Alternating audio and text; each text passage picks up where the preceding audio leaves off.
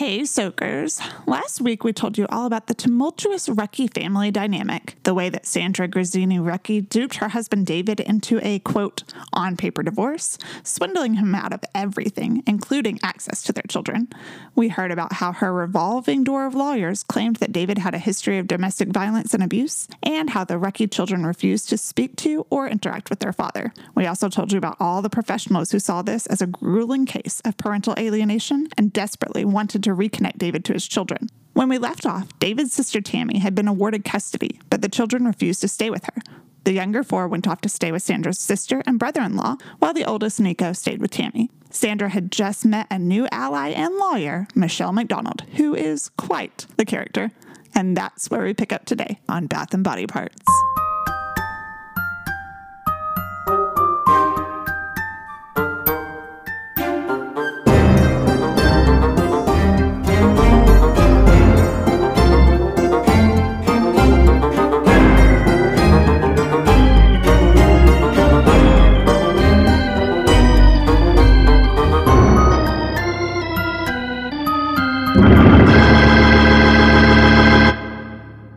In February 2013, another hearing is held, and this is Sandra's first hearing being represented by our lovely, lovely Michelle McDonald. Oh, man. And Michelle is aggressively argumentative from the get-go. She comes in like guns blazing, claiming that Sandra's constitutional rights have been violated. And she claims that Lisa Elliott manipulated the court and had just written up her own order to vacate, and the judge just signed it without question. And uses all of this to basically say in her opening statement that the judge is required to dismiss the order. I love that she says that. The judge is required. Like, according to who? And of course, Lisa Elliott rebutted all of this and said that these were ridiculous accusations against her and the judge that were totally inappropriate, and that Michelle wasn't even doing her job. Come on, Michelle. I can't even, it's ballsy though, right? Oh, to stand for up sure. and accuse the judge who's hearing the case that you're speaking at. You are required to do this, Of judge. corruption and being like, you're corrupt, you're out of here. Dr. Gilbertson comes in to ask that the children be allowed to speak in the court, and the judge agreed to hear them in chambers. And this was a really big step in the case because up until this point, he had been hesitant to do that because there was such parental alienation and there were so many like coached stories going on, and they had felt like it wasn't purposeful. And so this was kind of a big deal for sure. Sure. Lisa Elliott was very concerned about this happening for those reasons, but she did ask that the kids go in order from youngest to oldest to keep them from basically just parroting what the oldest kids were saying. And of course, Michelle objected to this. Of course. Michelle objects to everything. And at this hearing is crazy. At this hearing is also Nancy, who's Sandra's sister, who the younger four were staying with at this point. Because remember... Yeah, Nancy's married to Jay. Yeah. Yes, exactly. And she was there to ask the court to transition the kids out of her home, even if it meant them going to foster care, which is sad, but I also completely understand. I can't imagine. I totally get it. She has kids of her own, and then she's got these four probably very troubled kids that have been living in this like they're so horrible traumatized. situation, and they're going through all of easy. this. No, not at all. So. Even if you had no kids, like going from no kids or one kid to two, going to four more, like that is a lot of kids. Exactly. That's a lot. And so she's kind of ready to be done with it. And she does say, she can keep the kids in her home until they can be transitioned. She's not like dumping them off on the court step, but she really is ready for something to happen legally. Change. Yeah. Lisa requests that the kids go with Tammy. And of course, Michelle objects to this. Of course. Of course. And at one point in this hearing, the judge asks Michelle why Sandra hasn't completed her mandatory psych eval. And first, Michelle claims that it was completed and that the therapist needed a written court order. And then when the judge is like, okay, well, what kind of written court order do you need? I'll write you one right now. She randomly changed her story to say that the court already had it. And he was like, no, we literally don't. And then she just changes the story again to say, well, David hasn't turned his in, but he had. Michelle.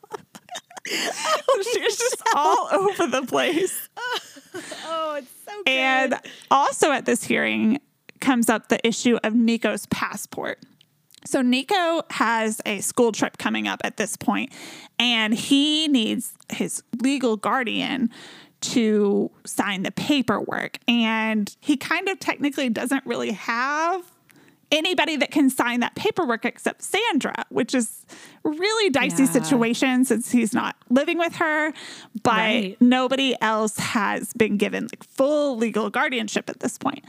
So Lisa requested that the judge have her sign it there at the hearing. And Michelle objects, saying that she shouldn't have to sign it because she doesn't have the kids. And the judge is basically like, this is ridiculous. You have to sign it. And we need a copy of her driver's license. And then she's like, oh, I don't have my driver's license with me. And he's like, he even says in the court records, he's like, why did I know you were going to say that? So he signs a special paper saying that Nico can get the passport without her driver's license being provided. Okay. And it's really sad because actually after the hearing, Sandra goes out of her way to contact the school and try to block Nico's trip to Italy and tell them that probably they can't his take like him. one thing he was looking forward to, right? Like and a he's been senior through trip, so like a high much. school trip, and to Italy. Oh, Yes. And so it's really sad that she's like trying to ruin this for her child. Now, around this time, Sandra and Michelle's blog warriors are taking off like crazy. They had put out this sort of media sob story, but now they're like churning out post after post after post about the corruption of the court. They're claiming that the children were homeless, which wasn't even true. You know, that the court is siding with abusers. They're garnering up sympathy. And I mean, it's an addicting story and people are kind of eating it up. And again, like we said, they don't necessarily know all the ins and outs. They're just reading the blog and you can say anything on a blog, right? Oh, totally. So totally. they include testimonials from the older two girls alleging abuse and threats from their father, which of course we can look at it and say, like, we know these are coached allegations, but again, like these are incensing the public. They're reading these words. I mean, you see that and you're like, oh, he's got to burn in hell. Absolutely. Like that's it. And so McDonald and Sandra file a motion to get the kids back. And that gets denied. And Lisa Elliott files a motion for the youngest four to go live with Tammy. And the court rules that the four children should go live with Tammy. And they set it up where Samantha and Gianna are scheduled to move in on April 19th, 2013. And the youngest two are going to move in a few days later. And that's back into their own house, like their space. And, you know, that sounds like a good deal. Exactly. So on April 19th, Nancy has her daughter pick up Samantha and Gianna from school, which is normal, and drives them to the police department. And up until now, nobody has told the kids that they're going to go back, which I kind of understand. Yeah. Yeah.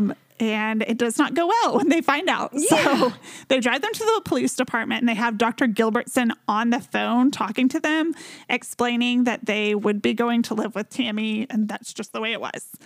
Yeah. And again, like the girls are, you know, they're teenagers. And I imagine this is really, really hard to hear. Yeah. Like you just got to go. You have no choice in the matter. Like that is the underlying thing here with all these kids. Like you don't have a choice in the matter. These things are being decided for you. And that is so hard, especially when you're a teenager and you're like finding your own voice. Like, oh, it is so hard. And I don't know how I feel about it because I think that children of that age should be able to have a say, but I don't think that at this point they're able to have a valid say because they have been completely brainwashed. They don't have a good picture of like what's good for them at this point. Yeah. So Tammy comes and picks them up from the police station and takes them home, and they just stay completely silent on the drive. And they get back to the house. The girls drop their backpacks by the door and remove their shoes. And Samantha goes immediately to take a shower. And Tammy's just like, okay, I'm going to give her some space. And Gianna starts helping Tammy move some of their stored boxes from the basement. Gianna went upstairs ahead of Tammy to take a box. And Tammy thought she heard a ringtone upstairs, but didn't think anything about it because, they're teenagers. Sure. Yeah. And so she gathers up some boxes and she's going upstairs and realizes that it is eerily quiet in the house. No shower, no voices, no sound, nothing. Scary. Yes. So she calls their names and was met with silence. And it did not take her long to discover that the girls were gone, their backpacks and shoes still by the door. Oh, can you just imagine where your mind goes in that moment? How stressful. This is your first day with the children and they are just gone. And Tammy's trying her best. I feel really bad for Tammy. I do too. She's trying to keep the kids in the family. She's David's sister and she's trying to keep the children in their home, and then comes up the stairs and they're gone. So immediately Tammy calls 911 and then David.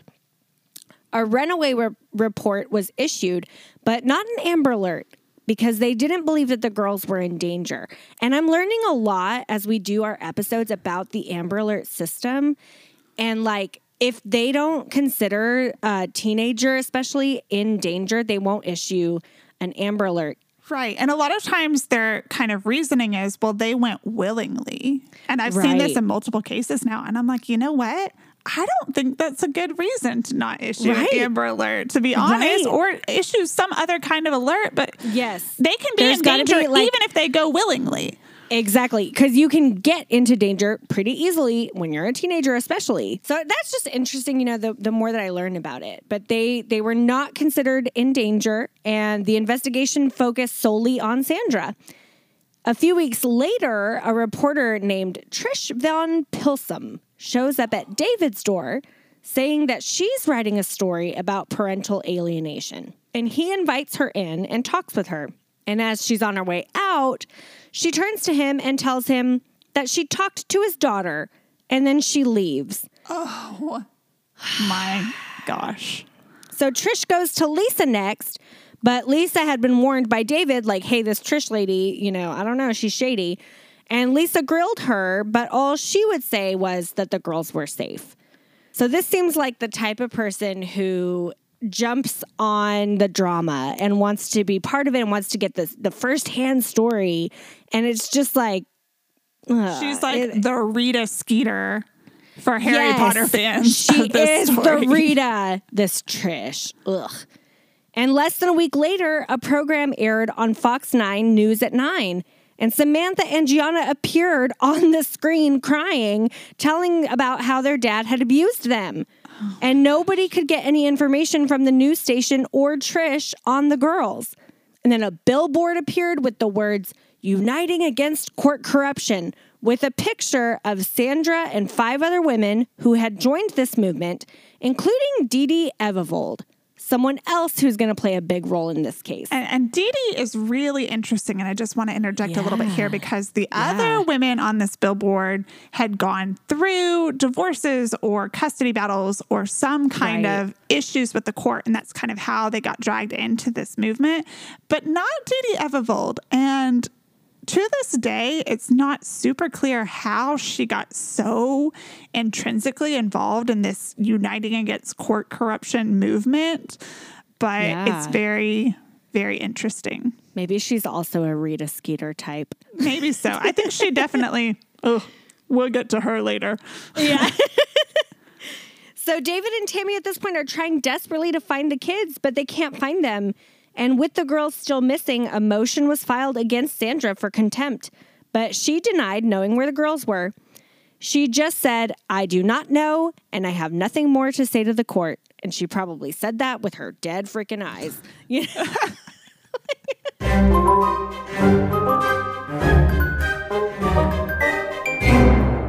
The custody trial for the kids was September 11th, 2013. The girls at this point are still missing. And on day 1, Michelle McDonald and Dee Dee Evervold sat at the counseling table with Sandra. And I don't know why Dee Dee Evervold is there. Come on, no Dee clue. Dee. Doesn't make any sense, but whatever. She's there. McDonald opens her arguments, again, just guns blazing, telling the judge that she is filing a class action lawsuit against him on behalf of the children. Oh my gosh. Like, she really is ballsy. She really is ballsy. And I don't think you can file a class action lawsuit on behalf of one family. I don't think that's a thing. Yeah, I don't know that that's the right term. But okay. So he basically is like, okay, that's noted. Let's continue moving on. And she flips out, argues, insisting that he has to recuse himself from the case now because there's a lawsuit being filed against him. Oh and he's like, nope, I heard you. Don't care. We're moving Gotcha. on with this. Like, we've been waiting for this for so long. Oh. And she got so mad. She is argumentative, trying to refuse even moving forward with the case. And he's basically just not having any of it. And finally, he gets her to call her first witness, Sandra. Sandra gets on the stand and seems unemotional and bored. I'm sure she had a lot of those dead eyes. Lisa asked her about the girls, and Sandra claimed that the court ordered her not to look for her children. Like, isn't that lying under oath? Oh, yeah. Like, 100%. Girl. Sandra, there's no way you believe that the court ordered you not to look for your missing children. Like, easily disprove yes. that. Like, the court order says she's compelled to tell them if she knows anything about it. It's exactly the opposite of that. Dr. Gilbertson took the stand and explained how Gino, Nia, and Nico are all working on building relationships with their father, which is great. They're kind of separated out of this brainwashing situation, and the reunification is happening, and the therapy is working. I'm sure that with their sisters are missing, you know? Oh my And I'm gosh. sure that at this point they're like, they want their dad. Yeah. I don't know. Like, For sure. I mean, I can't even imagine. no. Tammy took the stand and explained how hard they're working to try and find Samantha and Gianna. And they really were. I mean, they're working with missing children's organizations. They're driving around looking for her everywhere that they can think that Sandra might have taken the girls. I mean, they are doing a lot of work. And again, Sandra is Sure. doing nothing. Nothing. On day 2, Michelle McDonald walks into the courtroom and tries to berate a court reporter about not taking an accurate record, and then whips out her phone and tries to take a picture of the court record, which Michelle! you cannot do. God. And the bailiff stepped in and stopped her and settled the situation down, and court started. Julie Friedrich tried to testify, and Michelle McDonald just interrupts her so many times that she can't even get a sentence out. Oh And my then gosh. in the middle of questioning her, Michelle McDonald freaks out and says she needs to consult a calendar to see what day November 1st was. And she's like, do you have a calendar? Do you have a calendar? Does anyone have a calendar? And the judge is like, okay, we need to move along. And she's like, no, I have to know. I need to take a recess. And he grants the recess. And I'm sure he's at this point, he's like, yes, let's take a recess. he's like, I need a recess from you. From you. So the second Michelle McDonald steps out of the room, Sandra and Dee Dee grab all of her papers, all of her files, and leave. I mean, this is unprecedented. Like, I'm sure that the bailiff, the judge, I'm sure everybody's just like, what in the world is going on here? So weird. So then, as the recess is coming to a close, a loud noise interrupts the courtroom, and the judge looks up to see somebody being wheeled in a wheelchair. And it is Michelle McDonald slumped over in a wheelchair, no glasses, no shoes, being pushed by the deputy, who just rolls her up to the counselor's table and steps away. And the judge is like, what the hell is going on? And the deputy explains that because Michelle McDonald was seen trying to take pictures of the court documents, she had to be given a misdemeanor citation. And so he approached her at the break to issue the citation. He had to arrest her, but he told her, I'm not going to handcuff you or anything. We just need your name, date of birth, and address for the ticket, and you can get right back into court. Like, we know that you are in there doing your job. Yeah. And she just refused to give them her name, date of birth, and address. And so she ends up getting arrested. And then she just refused to put her shoes or glasses back on or take her belongings. And she refused to stand up. So the deputies had to lift her out of her seat, put her into a wheelchair, and wheel her back into the courtroom. I legit am crying right now because this story is so good. It is so good. So then, I'm just imagining this deputy, right? This court deputy is dealing with this girl, Michelle McDonald, and he's like, you gotta stand up. And she's like, no. And so he just picks her up and sticks her in a wheelchair.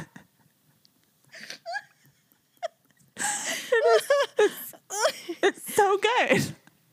Oh my God. So after he wheels her up to the table and walks away, court is back in session, but she just sits there, slumped over in her wheelchair, refusing to speak, even though she's supposed to be questioning Julie Friedrich. Oh my So she just flat out refuses to speak during her testimony, and the judge is just like, okay, for the court record, the counselor is refusing to question the witness. Oh my gosh. And then finally she speaks up and complains that she didn't have her glasses, her phone, or her files. So she couldn't continue. And again, he's like, this is your doing. For the court record, you refuse to take your glasses. You refuse to take your phone. You have done this to yourself. You didn't give the deputy your information. All you were going to get was a ticket. And just a little side note here. A little cherry on the top. Just a little cherry on top. She actually ended up staying in the jail that night, where she wrapped herself head to toe in toilet paper. Michelle McDonald. And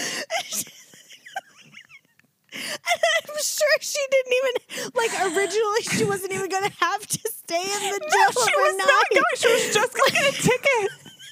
So I'm just picturing the jail worker coming in the next morning. And she's just slumped over. Head to toe wrapped in toilet paper. Oh my God. Oh, it is so good. Oh, if you are listening to this episode, will you please wrap yourself up in toilet paper and take a picture for us? Because we need somebody to do this. I need it. Oh my gosh. So as big of a skeptical as, no, that's not the right word. I mean, it is though. As big of a spectacle as all of this is, the judge refuses to let her derail the trial, and he just kind of pushed forward, translating for the court record what was going on. Gosh. I think at this point he was just like, these kids have waited long enough, and we are not we gotta doing get this anymore. going. Despite all of Michelle's shenanigans. So David gets on the stand and testifies about everything that has happened, again, reiterates everything that he and Tammy are doing to search for the girls. And the court ends up awarding David sole custody, but said that Sandra should still be involved in their lives. If you'd like to support the podcast, get access to bonus content and extra mini true crime cases, plus get access to our exclusive Bath & Body Parts bath bombs, we'd love to have you join our Patreon as a soaker, super soaker, or bath bomber. Visit patreon.com/Bath & Body Parts to learn more.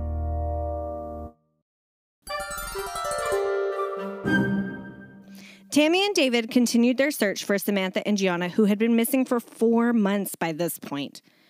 David hired his father's cousin, Tom Ruckey, a private investigator.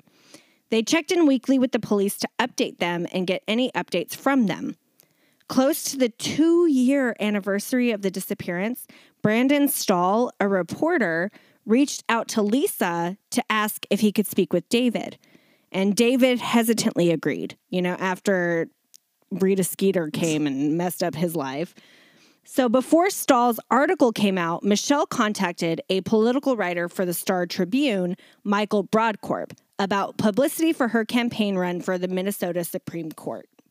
Stahl's article renewed interest in the case because at this point, the girls had been missing for 2 years.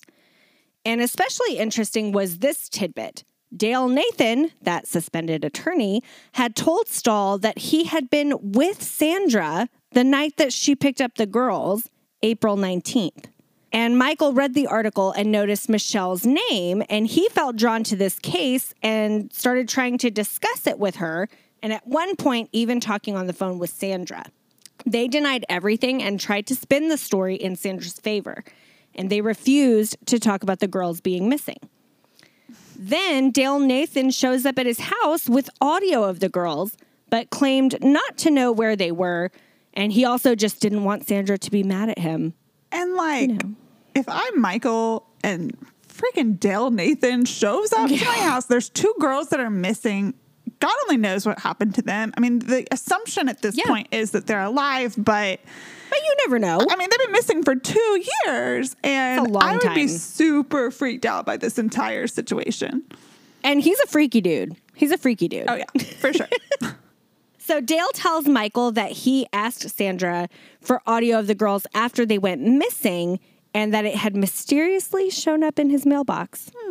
He also said that he knows of at least 2 other parties involved, but he won't name names yet. And he also agreed to do an on-the-record interview. So Michael starts writing and publishing about the case, what Dale tells him, and anything else that he could find.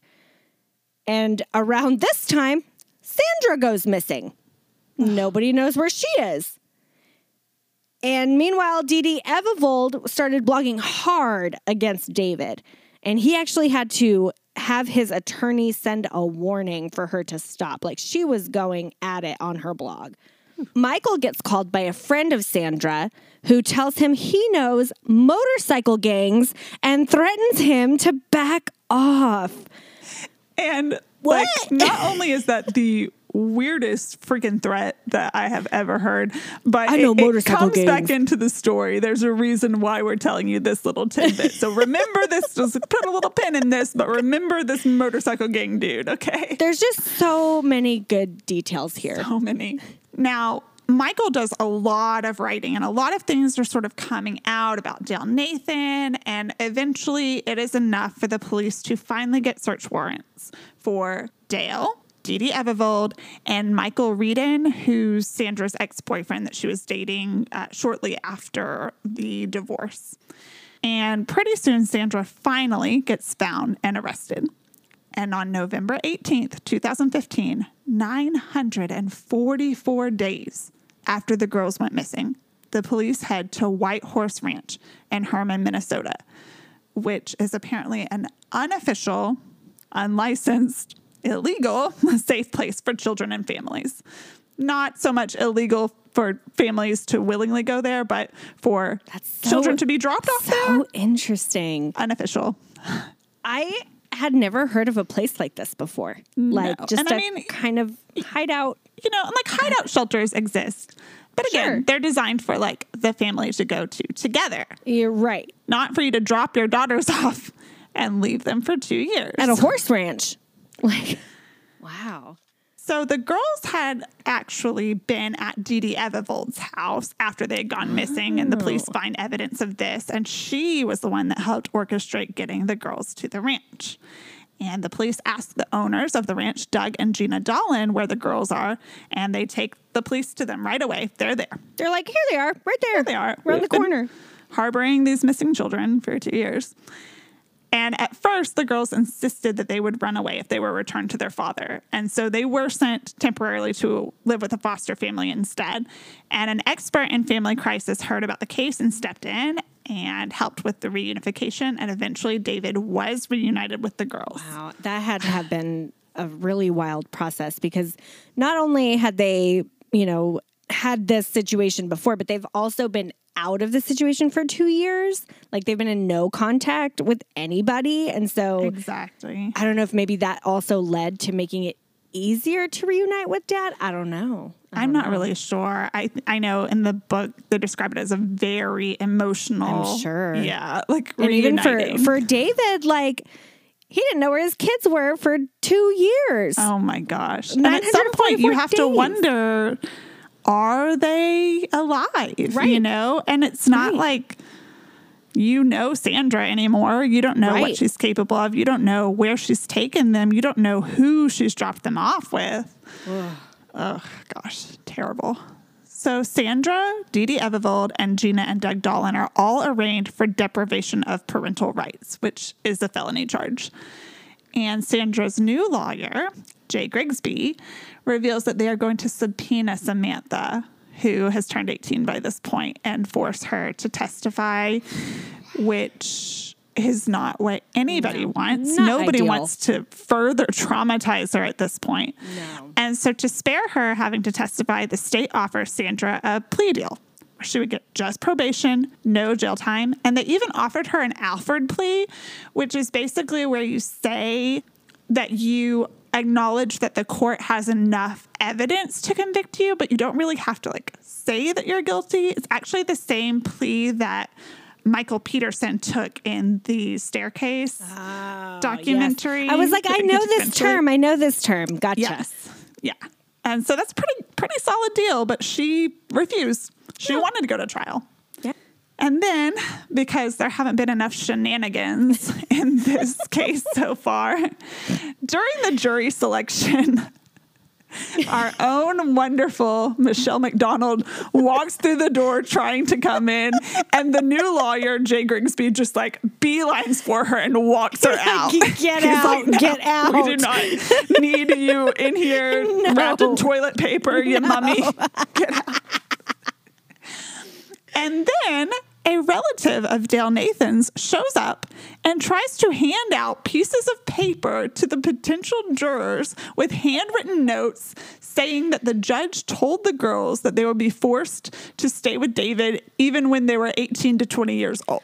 None of these people have ever been to a jury selection. They don't know the rules. Come on, people. You can't be doing this.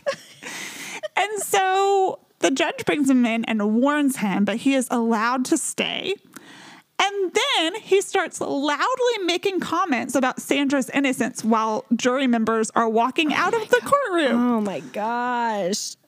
So he was finally banned from the trial. Thank goodness. Yeah. Now, in the trial, Grigsby took the stance that Sandra believed that the girls were being abused and that she was just trying to protect them, which I think is really the only course of action they could take. That's their only solid case. Yes. He also claimed that David was in cahoots with the police, I guess by frequently contacting them about his missing children. Right. That's an indication that they were, I guess, working together to find the children, which, yes, they probably were. Yep. Now, the prosecution, again, really did not want to call Samantha to the stand, but Grigsby insisted on subpoenaing her. And at one point in open court, he gives out information about where Samantha worked and her schedule. That, cannot be legal. I just feel like that there has to be something, a privacy law, or I don't know, but that just doesn't seem legal. No, it's not good. Grigsby is his own little piece of work. At Sure. one point, somebody asks a question and he flips out and calls for a mistrial. Oh. And while they're in recess, he is overheard bragging to other people about how he calls for a mistrial in every single one of his cases. Ugh. He just does it for fun, apparently. Ugh. So interesting. So Gina Dolan testifies that Sandra only called the ranch 4 to 5 times the entire time the girls stayed there.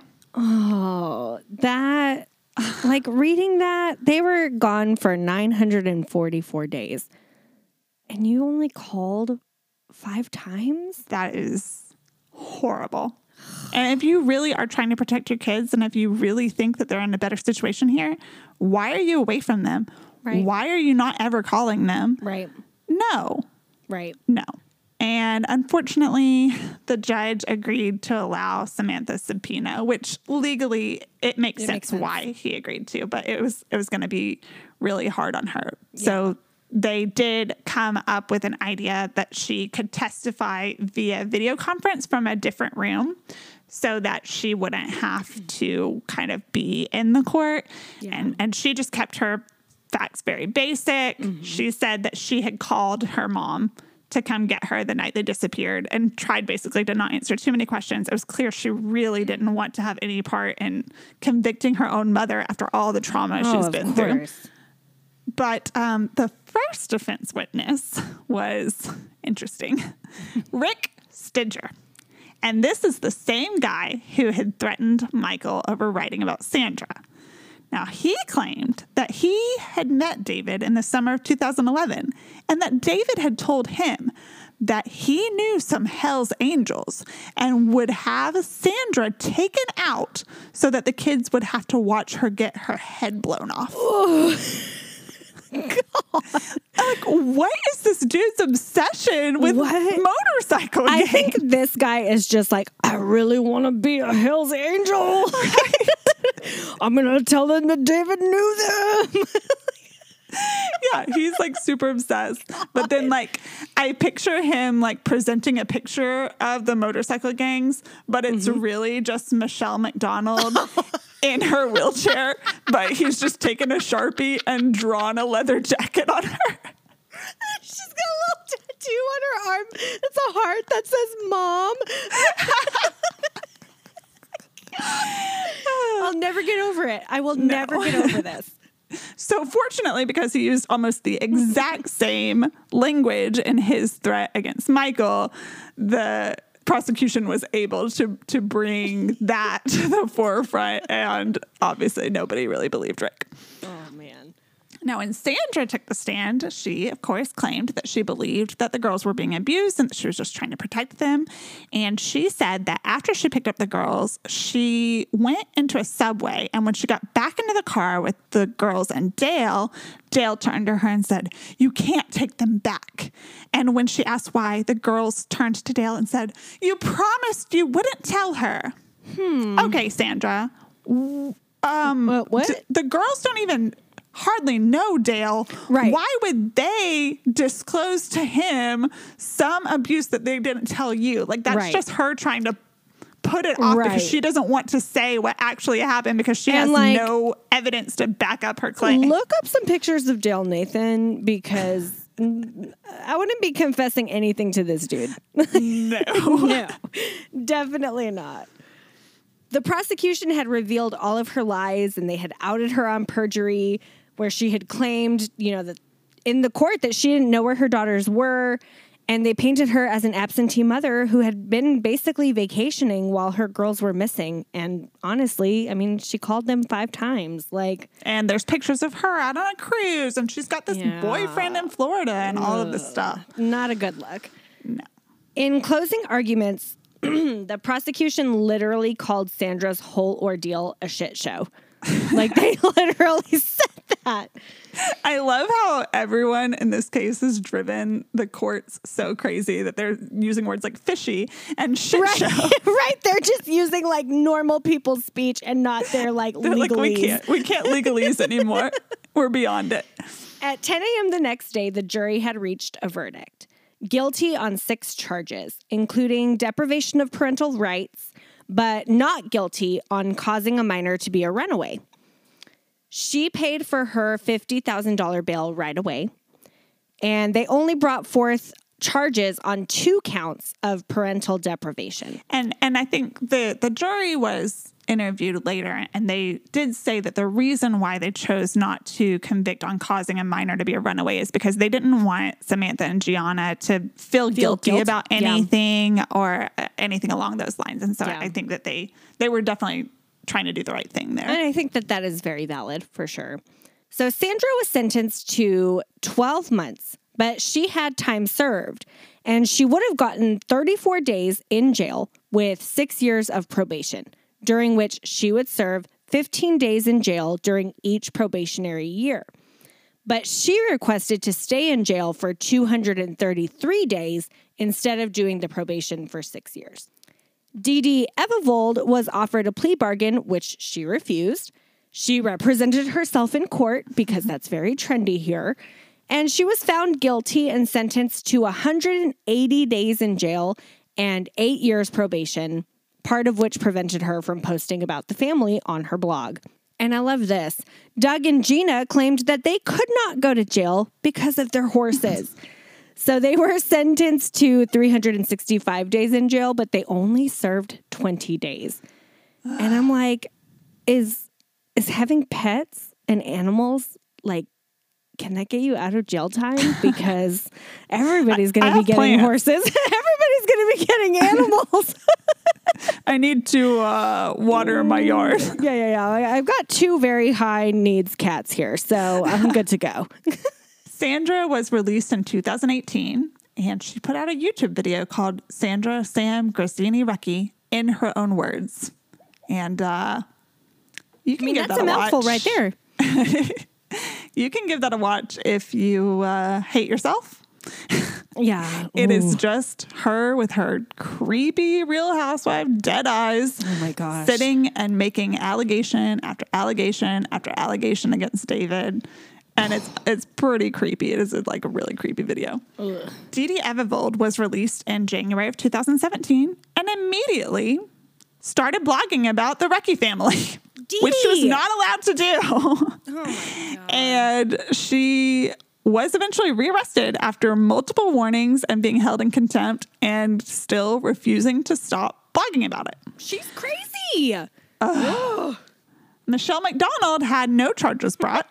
She actually wrote her own book about the case, obviously, presenting the information in a very different way called Sandra Grazzini Recchi and the World's Last Custody Trial. I want to know if in her book she details her harrowing experience with the deputy and the getting arrested and the wheelchair and the jail. I am adamantly against purchasing this book because I don't want to support her, but now I kind of want to read it. Like, if the library has a copy of this, I would read it. I would definitely read it. But like, even the title, The World's Last Custody Trial, you know, that was her whole thing, is she wanted to get rid of like family court. Like, it wasn't the world's last custody trial, girl. Like, it happens every day. Do what you were wanting to do.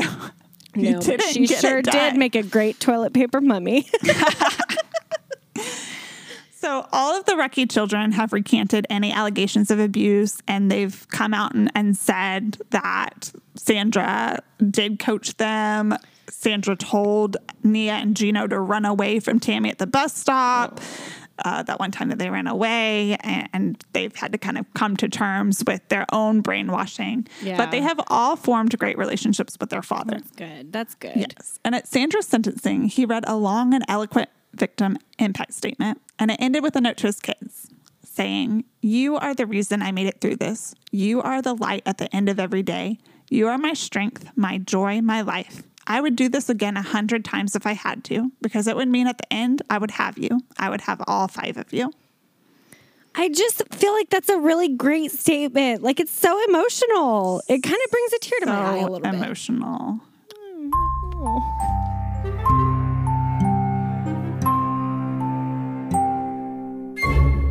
Okay, Soakers, that's the story of the disappearance of Samantha and Gianna Recchi. And it's not every day that we get to tell a story with a happy ending. So, yeah, it's definitely this is probably going to be our only one. Yeah.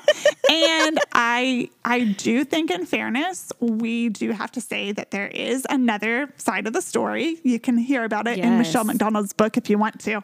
But there is a following of people online who do believe Sandra, and they believe that David is an abuser and that Sandra was just, I guess, trying to protect her kids. And sometimes on the Reddit forums, they turn to such evidence as, haven't you seen the pictures of her with her children? She was clearly a loving mother. She would never do this. A loving mother would never hurt her kids. And things along those lines. And so, yeah, come on, bloggers. Come on, bloggers, like, that's not how it works. No. And if only the world was that simple, Right. I want to point out that court corruption exists and domestic abuse 100%. exists. And I have no doubt that there are situations out there where courts are sending children to live with their abusers. That is just not where the evidence is in this case. So I do want to point out that we don't take that lightly, and No, not at all. we clearly take David's side in this situation, but not because we don't take those allegations and those things seriously, but just because we read the evidence in this case, and that is where the evidence is in this particular case. Right. And I do highly recommend that you read the book, The Girls Are Gone. Some of the reviews are a little negative because it has a lot of court transcripts, but I personally like that. You can see why. Yes, you can see exactly. why. There's so many different court hearings in this case. Like, I do not remember another case that had this much. No. That I've ever heard about. No. And the book is really, it's so good. There's so much I left out here. It goes into a lot of detail about Michael's role in keeping interest and momentum going in the case, and this feud that he had with Michelle McDonald, which is really, really interesting. Yeah. And so it's definitely a book worth a read. And he also has a blog that you can find in our show notes that kind of details the entire timeline as well. And now it's time for self-care and prepare. My self-care tip today is hyaluronic acid, which is kind of like one of the new hit things in skincare. And if you haven't heard of it, hyaluronic acid is a natural sugar that's found in your skin that is super hydrating. It's responsible for all of the moisture in your skin. And so when it's in your skincare products, it's like ultra moisturizing. And I have it's good. the driest, most sensitive baby skin in the history of skin. And products with hyaluronic acid are like a godsend. They're amazing. So, and you can find them I feel like there's more and more products and affordable products. I have this body lotion from Neutrogena that has it. And, my arms and my legs get pretty dry, and I'll put it on and I can definitely tell a difference. Oh, yeah. It is really good. I will link in the show notes my product that I'm currently using with it, which is a hand cream that's called Superfood for Skin, and it's really amazing. Nice. I usually get super dry, blistery, bleeding knuckles, and it's staved all of those off this winter. So that's awesome. And my prepare tip is kind of a dual tip. The first is you never know anyone other than yourself. I don't care how long you have known your spouse. Yeah. I don't care how much you think you know them. You are the only person you know. And the second part of that is that's a scary thought. That's a scary thought. It really But is. also protect yourself. Yes. And the second part of that is don't sign papers without reading them, even if it's your spouse, even if you think no. I feel like the next time I buy a house, the mortgage people are going to hate me because I'm going to be reading. They give you a binder full of papers to sign. And I feel like I'm going to be slow reading them with Sandra's Wait, you're going to pull a Sandra? I'm just going to stare at it. Well, I feel like now I'm never going to sign anything that my husband brings to me. So even if he brings me a birthday card for his mom, I'm going to read that so hard before I put my name on it. Read it really, really slowly and intensely. Carefully with my dead eyes. All right. We would absolutely love to hear what your thoughts are in this case. Yes. Please find us on Facebook, Twitter, and Instagram at Body Parts Pod and let us know your thoughts about Michelle McDonald, Hell's Angels, wrapping yourself in toilet paper, and the case in general. Catch us next time at Bath and Body Parts. Bye. Bye.